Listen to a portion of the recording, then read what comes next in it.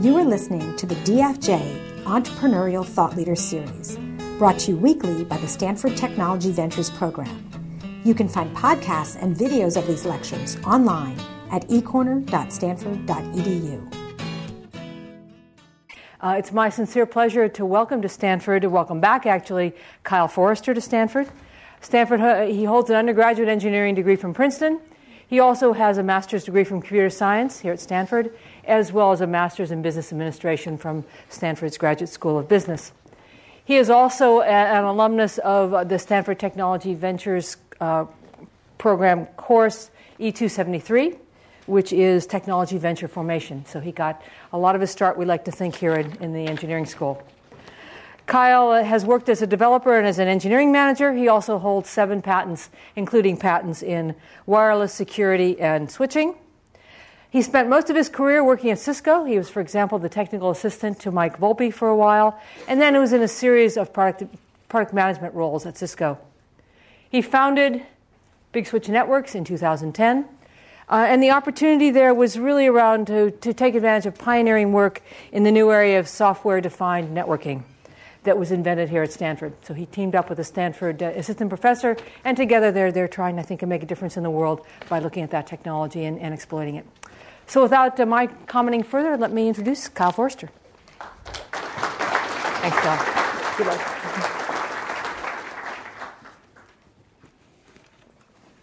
Yeah.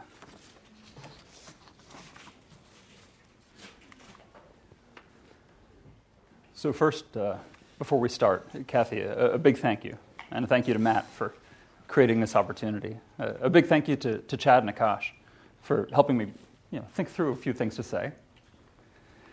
And I also want to say a big thank you to everybody here in the auditorium today. For me, coming back as an alum, you are the embodiment of the Stanford community. And I feel like I owe such an incredible debt to this community that I appreciate you giving me this opportunity. If you look at, I had this fun conversation with Akash as I was trying to figure out what topics to hit on.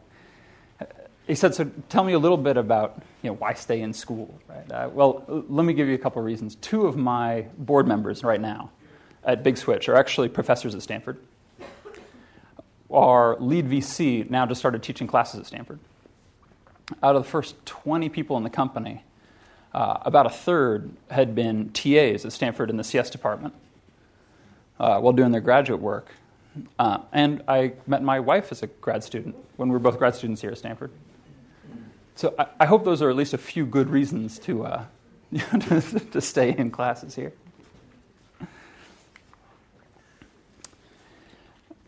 I've been very lucky over the last 15 years I've started one division of a medium-sized company.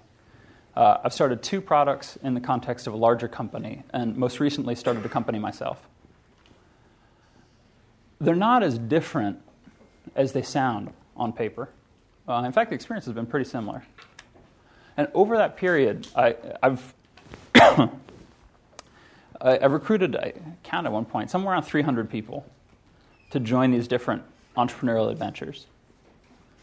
Now, one really, really common theme, if you find yourself in this position, I'm guessing a fair number of people in this room will,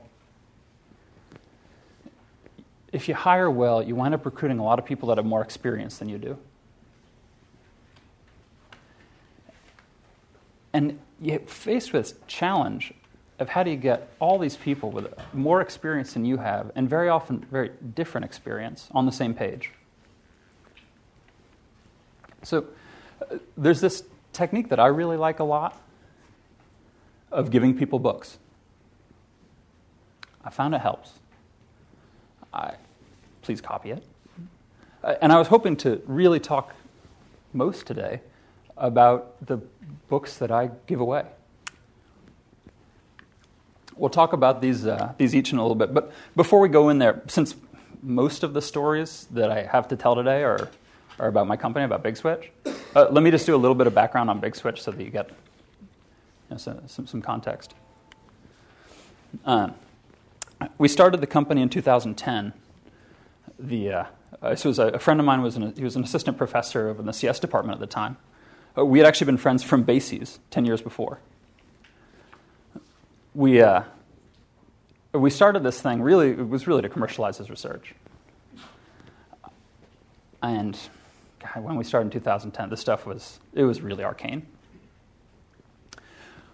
Over the next 2 years, we became kind of the darling of the networking industry, of an aging industry that was desperate for innovation. And so we had all these articles like this one. It was wonderful, high-flying times, but the product wasn't actually done yet. You've probably heard this story before. We were just coming up on our V1.0 when our most important technology partner acquired our only competitor. We were suddenly left in this funny situation. We were critically dependent on a series of legacy networking vendors that compete against Cisco for parts of our technology stack. And over the course of 9 months, one by one, every single member of this coalition we had put together designed us out.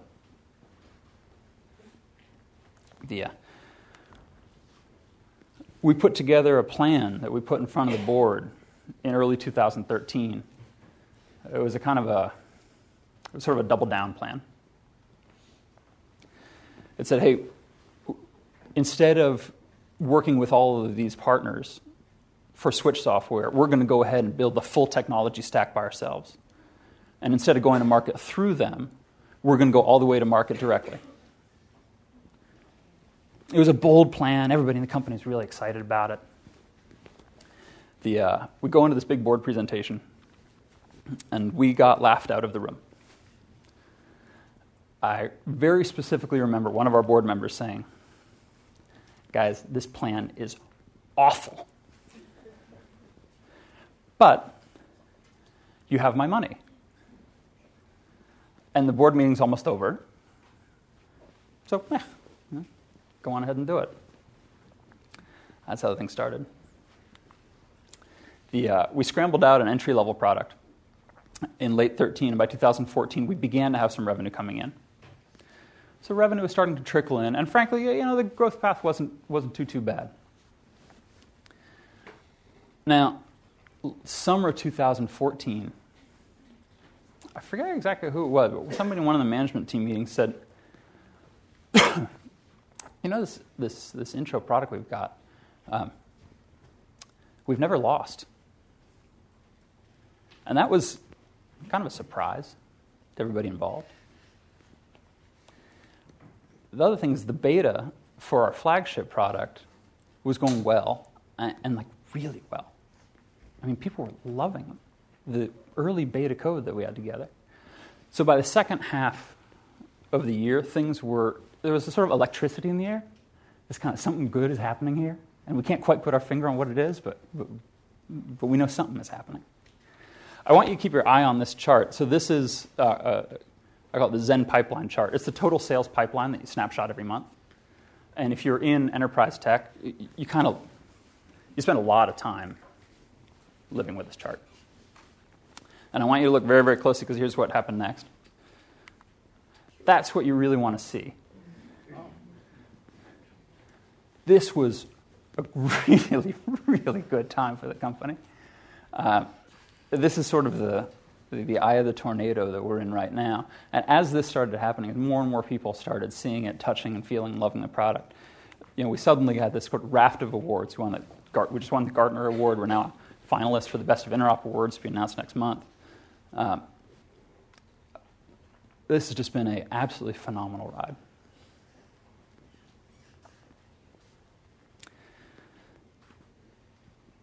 These startups, any of these, whether it's in a big company or your own company, it's not a linear process that we go through here.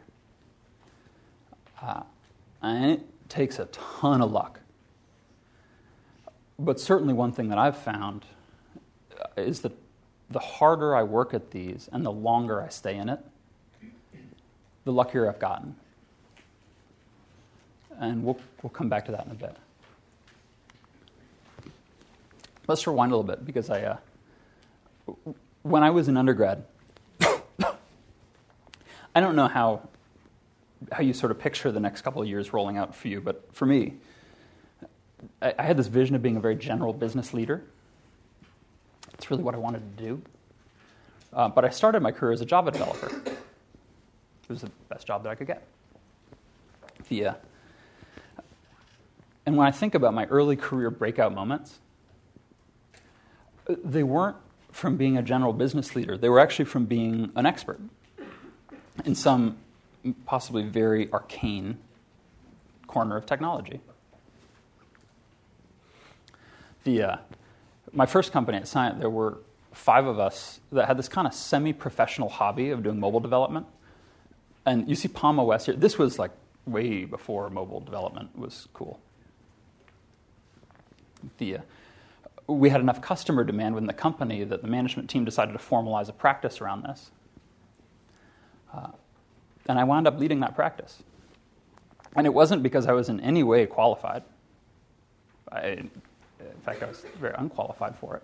I wound up managing a team of 50 engineers, frankly, because I was, one of only 5 people that knew a lot about this technology. And of the 5, there were really 2 of us who we kind of went all in. This was something that we just talked about to all of our colleagues and were very excited about, really showed a lot of passion around. And we were just a few months ahead in terms of our expertise and in terms of our experimentation than everybody else. So on your kind of path from where you sit today, whether you're going into an internship this summer or whether you've got a job lined up for the fall, or you're kind of thinking about anywhere in between, I'd really encourage you to spend a little bit of time thinking about not a linear path into a leadership role, but think about an area of expertise that you can develop where you can be your organization's most valued expert, or ideally the industry's, because there are opportunities there for exponential leadership growth. And those are special.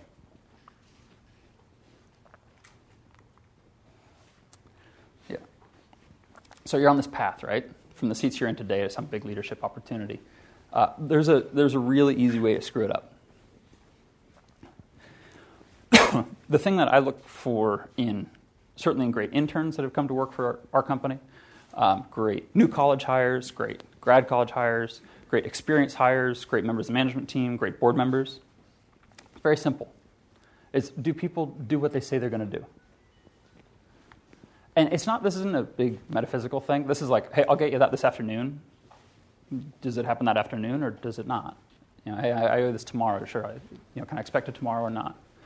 Kathy, I'm still very embarrassed. I told you that I would get you a set of bullet points to talk about on Monday. It didn't show up till Tuesday morning. I'm still actually a little mortified about that. The reason doesn't matter. It's do you do what you say you're going to do? I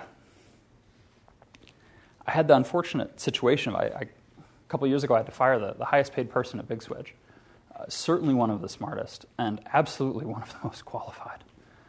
Because frankly, he just wouldn't do what he said he was going to do.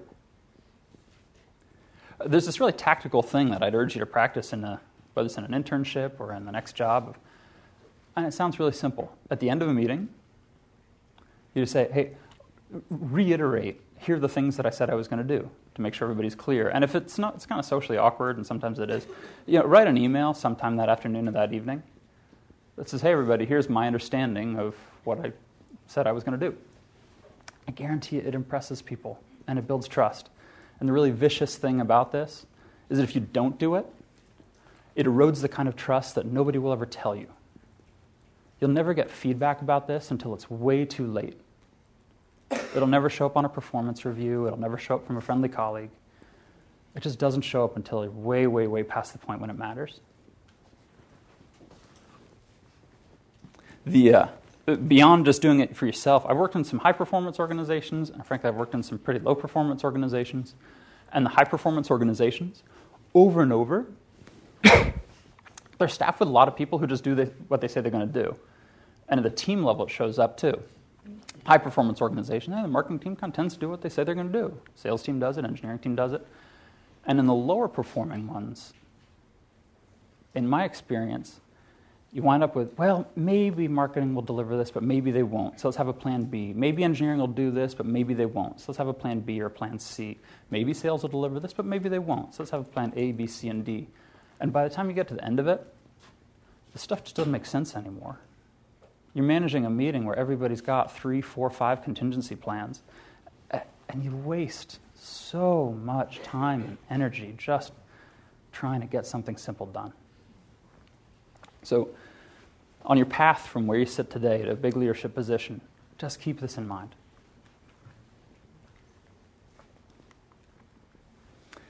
Yeah. So whether it's a formal or an informal leadership spot, and whether it's some big presentation or whether it's a tricky one-on-one conversation, the brutal facts is that in your first few tries, you probably mess it up. Now, the hope is that if you think about the Stockdale paradox, you'll either not mess it up very often, or you'll recover quickly enough that you get to keep this leadership position you've worked so hard to get. Good to Great, it's an interesting book, it's a good read, but specifically the section of it that I think is really, really important. Admiral Stockdale has his own very interesting backstory. But for this purpose, the Stockdale paradox is this essence of when you're communicating in a leadership situation, balance the brutal facts with the preservation of hope. And I just hope that everybody remembers this. Balance the brutal facts with the preservation of hope. We had a company meeting, I think this was back in early 2012. We had a brutal run-up, 2 months of everybody in the office, every weekend, and a ton of 20-hour days to get into our first, this was a really, really big customer trial we were going into. And the customer kicked us out. And this wasn't hey, we'd had many trials and this was the first one we got kicked out of. This was our first trial, and we got kicked out. And so the company's there for the all-hands meeting on Friday, and I was actually the one kind of, to talk everybody through it. I read this great article about Coach K at Duke. It's got this neat style of saying, hey, look, it's not about winning or losing, it's about whether or not you gave it 100%. I had this in my head, and I was really inspired. And if it works for him, it sure doesn't work for me. I think I kind of got the brutal facts part, but over the course of the hour, I kind of missed the preservation of hope bit. Yeah, it was really bad. That afternoon, 4 people almost quit the company, and I had 5 people over the weekend, 5 people I really like and trust, tell me, Kyle, that was the worst leadership talk I have ever seen.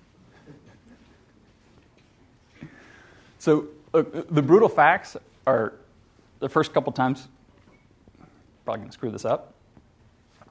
But the hope is that if you think about the Stockdale paradox, when you're in one of these situations, you'll do a better job than I did.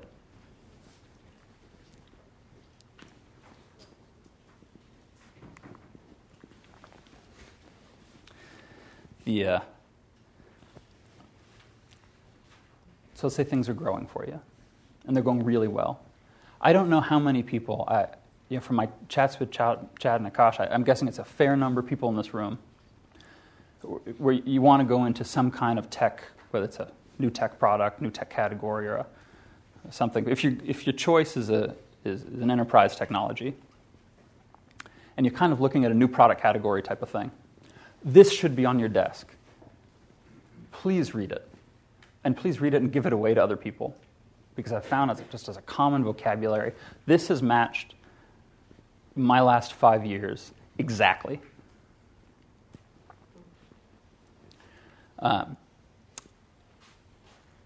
So I actually personally signed our first $2 million customers, and I was a big part of sourcing our first multi-million-dollar partnership.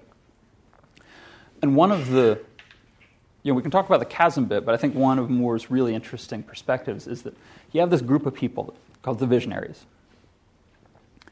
And now, the visionaries are a little quirky to work with. They have no budget. They're very demanding. But when you find visionaries, they're people who love new technology, and they're willing to take new technology for new technology's sake.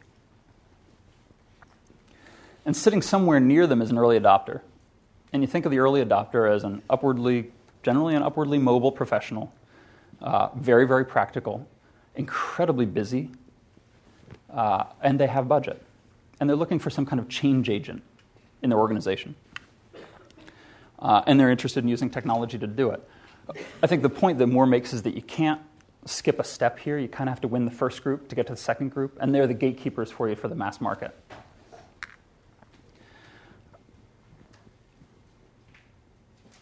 You can't really go to the early adopters because they're using a visionary, some friend of theirs, somebody in their organization, to serve almost as a pre-filter. And so once you win the hearts and minds of the visionaries, then you kind of get the right to get on the calendar for the early adopter.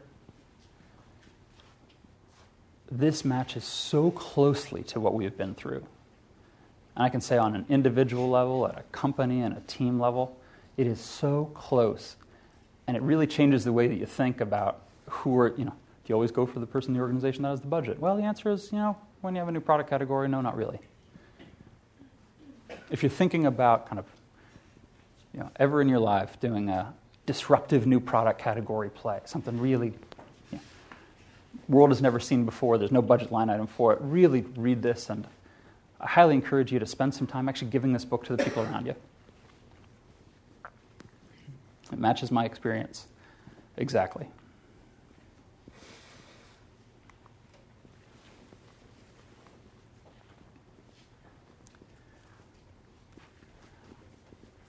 This was when I almost actually didn't put this slide in. Has anybody in this room actually read this book? Yeah.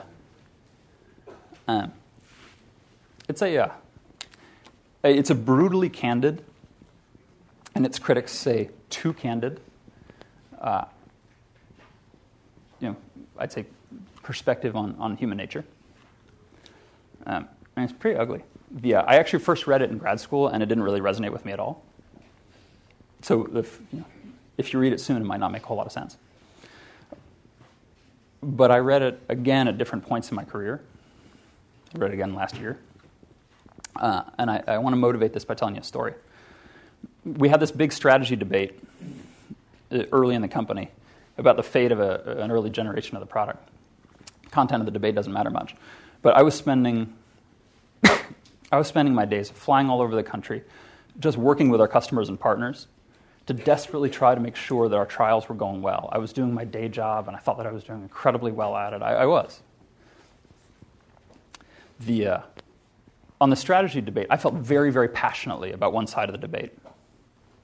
The guy on the other side was spending his time meeting with different members of the management team, often promising them things that, in my mind, had nothing to do with the strategy debate at hand. Was calling into board members and spending time with members of our board talking about his side of this debate.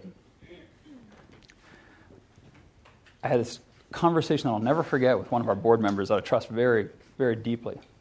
I'm like halfway through laying out what I think are very well-prepared arguments for this thing. And he stops me and says, "Kyle, you're probably right. And it doesn't matter." He said, "You're very worried about getting the right strategy, and the person sitting on the other side is very concerned about winning the debate. And let me be brutally honest with you, I want to be on the winning side. I don't care that you're right, I'm voting the other way." Like it or not, and I always have a hard time with this, this is part of the fabric of getting things done in an organization of any size. I highly recommend you read this book, and if you really don't like it, read it twice.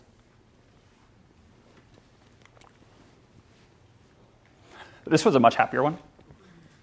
That's like the heavy bit. And this isn't a book, actually, but I didn't want to change the title slide. This is just a YouTube video. It's like 20 minutes. But Simon Sinek is an interesting philosopher and writer, and he's got this perspective.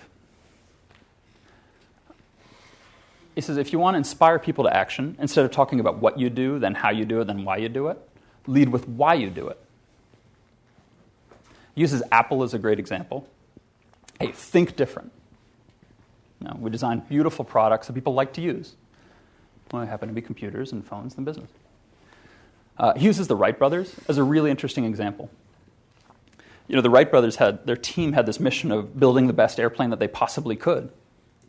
Samuel Pierpont Langley's team, kind of the competitors' team, had them outfunded 10-1, had these incredible luminary thinkers on the team.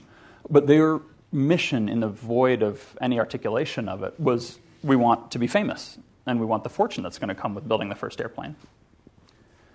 And when the Wright brothers, through a quirk of luck and fate and a lot of blood, sweat, and tears, got the first airplane up and running, the Langley team completely disintegrated. And the Wright brothers team actually just kept on going. They had plenty more inventions after that. I spent about a little over a year as the VP of marketing for Big Switch. And when I kind of first started it, our self-described mission was something along the lines of, we build software-defined networking style operating systems for bare metal switch hardwares to power next-generation packet brokers and leaf spine L2, L3 cloth switching fabrics. And that means a lot to people in our industry, but it took us about 100 drafts to come up with something a little bit different. That something was, we believe that the network advances that have been made by Google, Amazon, Facebook, and Microsoft should be within reach of a much broader audience. It was funny to see as we kind of converged on this. The external messaging is, that kind of is what it is. That part worked very, very well. The interesting thing to me was the internal alignment. I got to tell you, people just seem more excited about coming to work. So it takes a ton of drafts to find one of these leadership statements that's not so high level and vague that it's meaningless. It's like a food bank, 10 blocks from my house. It says our mission is to feed the world's hungry. Food bank near DuBose Park in San Francisco. It's a little bit of a mismatch.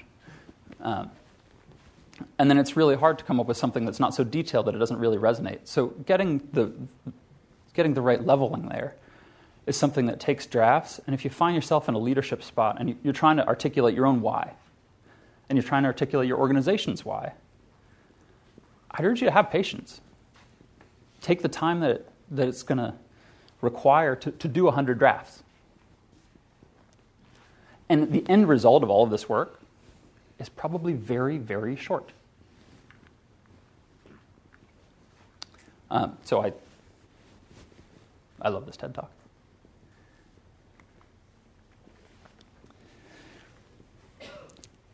The second to last one. Seth Godin is another interesting writer, philosopher.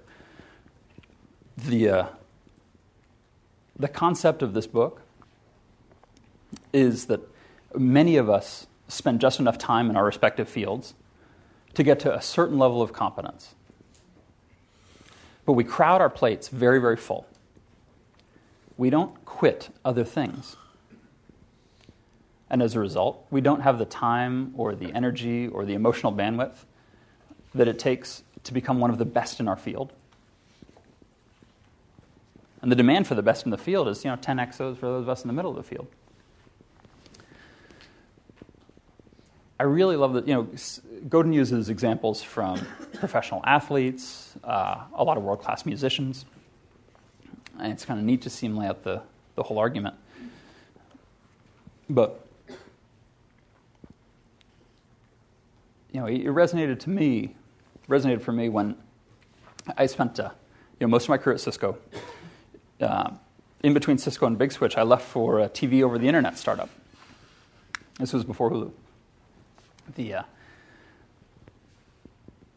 And after 3 years, I was just absolutely working my tail off and, trying to soak up as much as I possibly could about, A/B testing, consumer internet behavior, and I was head of product management design, so I got to spend a ton of time working on design sense. At the end of that, I was pretty good at two things, but I wasn't really great at either.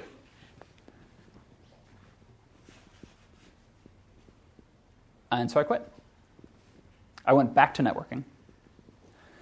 And now I can look back on it, and it hasn't even been that long, but you can see that the benefits of just sticking with it start to accrue exponentially. You'd be amazed. Networking's a $50 billion industry, but the number of people who drive it is very, very small. On both the vendor side and the customer side, at this point, for me, it's the same names just keep on coming up over and over again. And more often it's, oh yeah, I almost recruited him a couple years ago. Oh, I almost went to work for her back in the day. Oh, yeah, of course we've done business together. This was different business cards, but the idea that unfortunately you have to quit a lot of things, and you have to quit a lot of them early in order to find one thing that you want to stick with and be one of the tops in your field. This to me is something that I think about more and more, because you really want to think about what you need to give up in order to do that. And the hard decisions for me were not, hey, what do you want to be great at? The really hard decisions were, what do you want to give up along the way? That's actually what kind of took the real thinking time.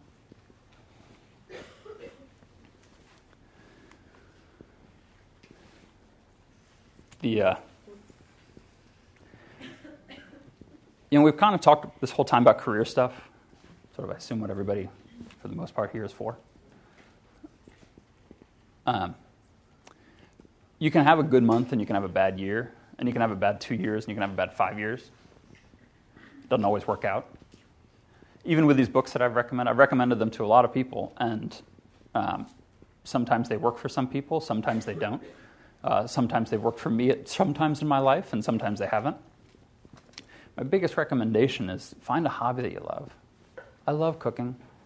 I think at this point I'm pretty good at it. And unlike any of the other books that I've brought up here, this one is guaranteed to work. So why don't I leave it there, and we can go to questions.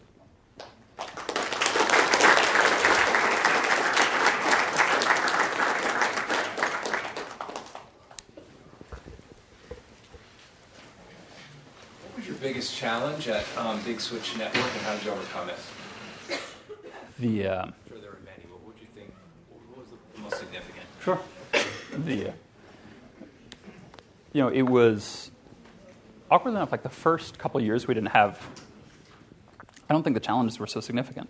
We did incredibly well out of the gates. After the acquisition of our competitor and partner, it was the what do we do next. And it wasn't figuring it out. Everybody had an idea, and actually a very strongly held opinion. It's that you get a group of people who really, truly believe and understand it's not their jobs that are on the line. The jobs don't matter, right? It's that their reputations are on the line, and that matters a lot. And so getting this group of people, each of whom have a strongly held belief about what the plan needs to be, and an increasingly escalating amount of commitment on what this means for my reputation, that's really, really, really hard. That was the toughest challenge to overcome at Big Switch.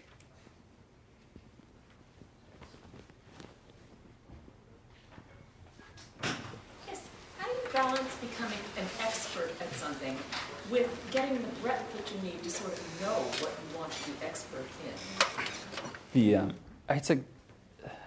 I'm going to be a terrible person to answer this question because I spend a lot of my time kind of dabbling in other areas. For me, at least, and it's just very personal, the hard thing has not been what I want to be an expert in. That's kind of evolved very organically. I mean, if you asked me 10 years ago I was going to be an expert in starting networking companies, I would not have believed that. The day-to-day decision is what you decide to quit along the way. And that, at least for me, that actually winds up being much more top of mind. And sort of forces you have less and less. I mean, I'm sure you know, as you have less and less and less time, what are the little things that you decide to give up? That for me has been the heartfelt piece. Could we agree that a majority of the quintessential leadership qualities are all about making the uncommon common sense common? Making the uncommon sense common? Yeah, making the uncommon common sense common. Yeah, I buy that. You know, a ton of it's just getting people on the same page. And I think that's exactly what you did. I think that's the corollary of exactly what you just said. And some of that's sharing vocabulary. Some of that's understanding that you're on a very different page from somebody else from a risk profile. That takes kind of a long time and a lot of conversations to figure out. So yeah, I would agree with that statement. More serious one. Yeah. The book that you have recommended, Crossing the Chasm, is that the title is indicative of the content, or could you? There are two useful parts to that book. The one that I wind up using a lot is it actually gives names and labels to these different segments. You know, the visionary, the early adopter, the early majority, the late majority, and the laggards. That's the part of the book that for me becomes important because it's a vocabulary. Hey, why are you spending a ton of time and money and energy talking to this particular person? Oh, because they're a visionary. Okay, everybody knows what that means. You know, they have no budget. Oh, yes, but they're a visionary. Oh, okay, I get it. Hey, this person is an early adopter. Well, we really want to change exactly how we're addressing them. Okay, wait, this person's early majority. You know, what they care about is benchmarking. And so it gives a really, really useful vocabulary to discuss the people outside the company that you're talking to.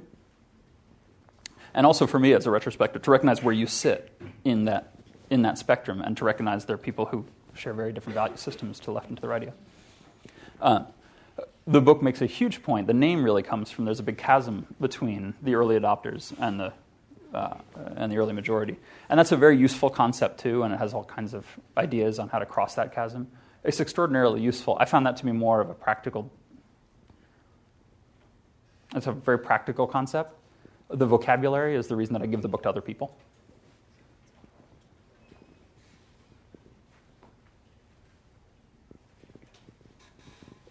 You talk a lot about being an expert in your field. Can you expand on why being, say, marginally better than the next five people makes a difference more than that? So I don't think it's marginally better. I think it's, and I'm not this, I'm not saying I am, but I think it's being recognized as one of the best in the field. I mean, I think of when we've gone out to hire members of the management team, when we've gone out to hire really critical members of the engineering staff, when we've gone out to hire really critical members of our sales staff, of our marketing staff, our business development staff, we have this exercise that I really like doing of, hey, let's get a group of people in the room. Let's list across all of our experience who we believe the top 10 individuals are in the industry. And let's throw incredible amount of love to them to see if they'll come over to work for us. And it's a great exercise. We've had some phenomenal people come to work at Big Switch doing exactly that. I advise other startups, and I kind of usually start with that. You also wind up seeing that group of people, they have a ton of job options. They're incredibly hard to recruit because the world is sort of their oyster. Because there's so many conference rooms filled with whiteboards where somebody's listing 10 names. So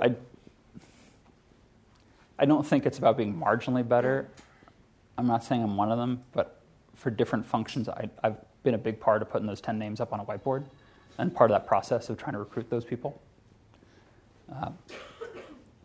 And I see the other options they have, and they're amazing. And I see how much we pay, and it's amazing. So it's I do think it's something that's worth thinking about as part of it's not like part of a career plan, but it's kind of part of the picking what to quit and when to quit it.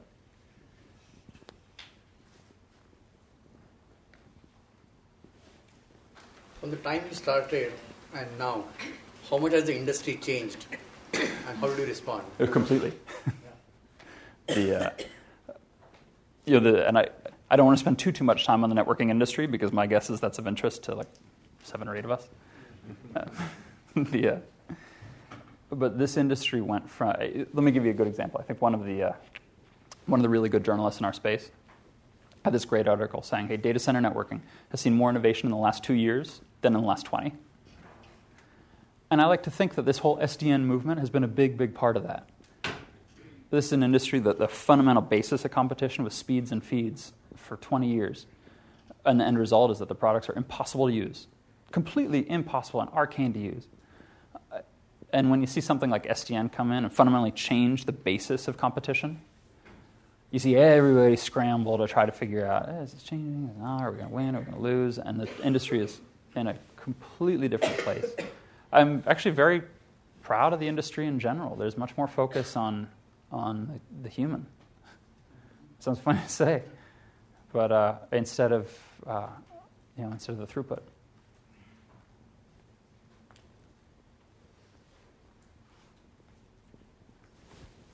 Two questions. One is inside your own organisation. You talked a little bit about the previous organisation. Decisions always weren't the optimal. There might have been a power play. What are you doing inside your own organisation to get more optimal decisions? I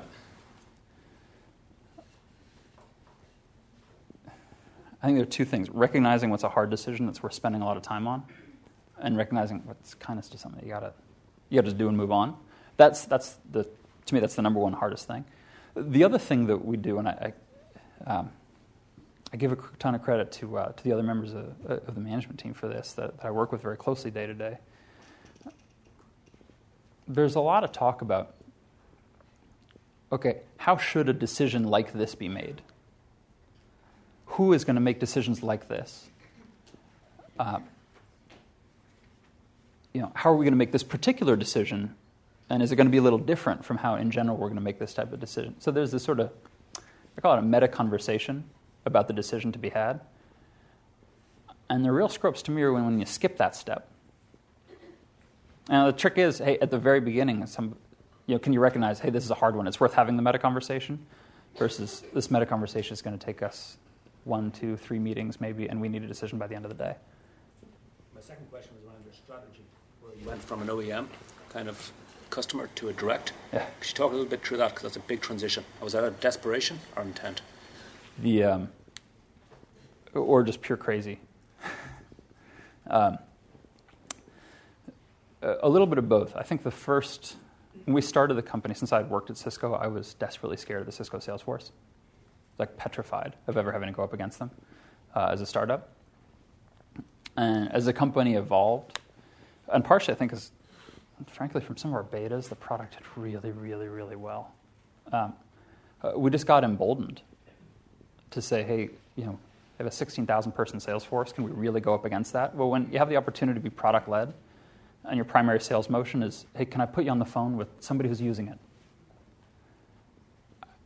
Suddenly it kind of feels like it's not a crazy fight to pick.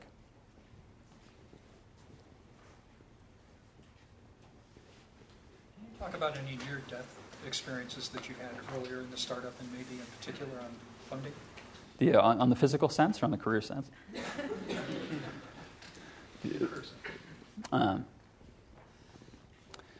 So there were a few. Very early on, I think one of the things that we did that created you usually hear about these near-death experiences in the first year or two. When we started the company, the third week of the company, we had a $375,000 government contract. So we were profitable at 3 weeks. And that was this incredible forcing function, because you could say, hey, both for recruiting and, hey, to hold the team together, and instead of the near-death experience, you had this kind of nice, hey, we signed this $375,000 contract, and now we actually really have to deliver it, and that's going to take a year. So I think that for me, it's a best practice of starting a startup. Can you start with a contract? It creates a cohesiveness around the team, and it buffers you from the incredible roller coaster of what could otherwise be a rough first 12 months. Our near-death experiences happen much more later. When we had to suddenly, instead of being a component in the technology stack, having to be the entire technology stack. And they were less near-death experiences because, frankly, we had raised a ton of money. So while a number of my friends who have started companies and some of the startups where I play an advisory role, that near-death experience is something that kind of happens a lot. We got lucky. It just didn't happen to us in anywhere near as severe a form as it happened to others.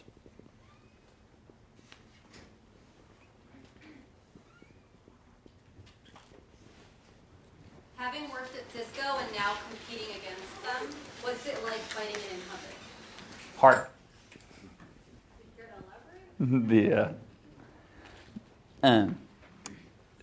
You're I think you respect the company more when you're outside of it competing against it than when you're inside of it. And I found this true across. We've hired a bunch of people, not only from Cisco, but from a whole series of different networking incumbents, from VMware, from a whole bunch. And when you're inside the bowels of a big company, I think very often you lose sight of all the things that company does well. There are very few people out there who work for a big company and say the company they work for is well managed. I just never see that. And then they get outside of it and they're competing against it. And wow, that place is actually pretty well run.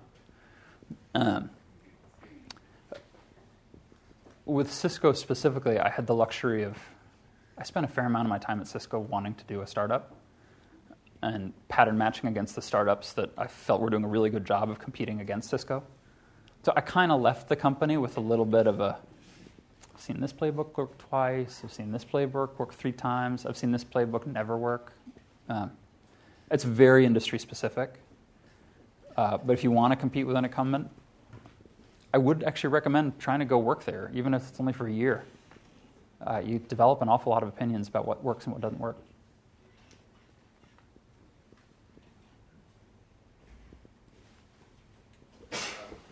So much of effective leadership has to do with being consciously competent about your superpowers and also being aware of your unconscious incompetence.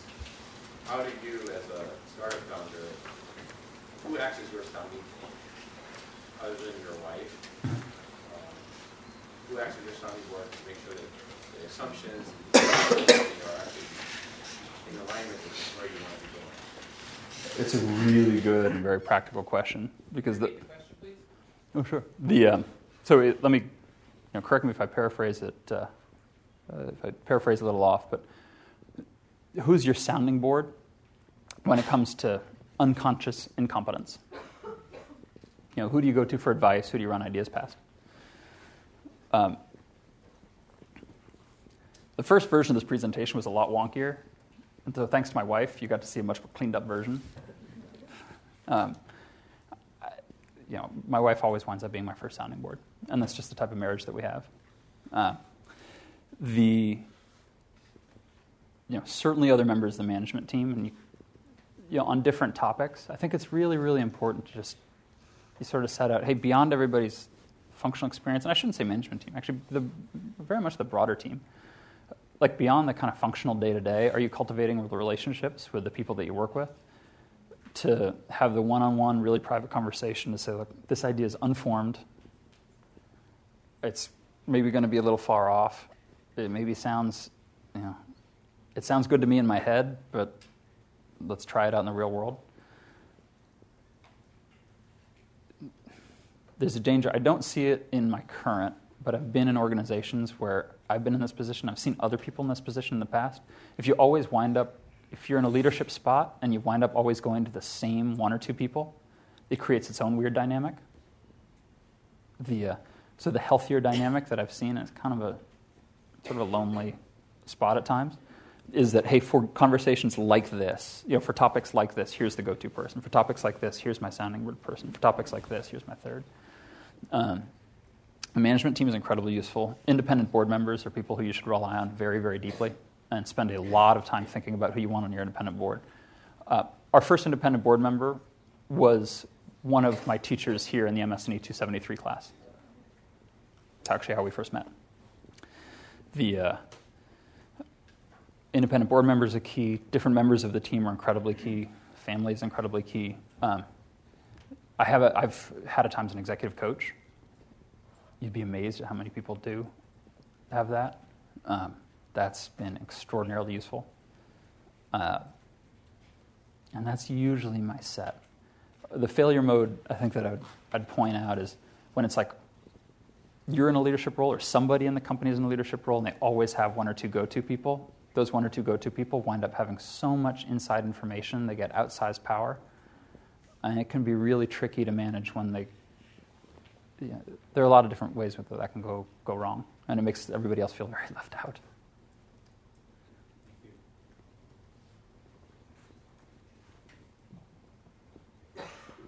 the last question? Sure. So big corporations, they keep growing and growing like a monster, and they become like an aging empire. So it's like a disease. How do you reverse this culture, bureaucratic culture, and official imbecility, bureaucratic elephantiasis, and whatnot? My company, we're not there yet. But I'd love to tell you when we get there.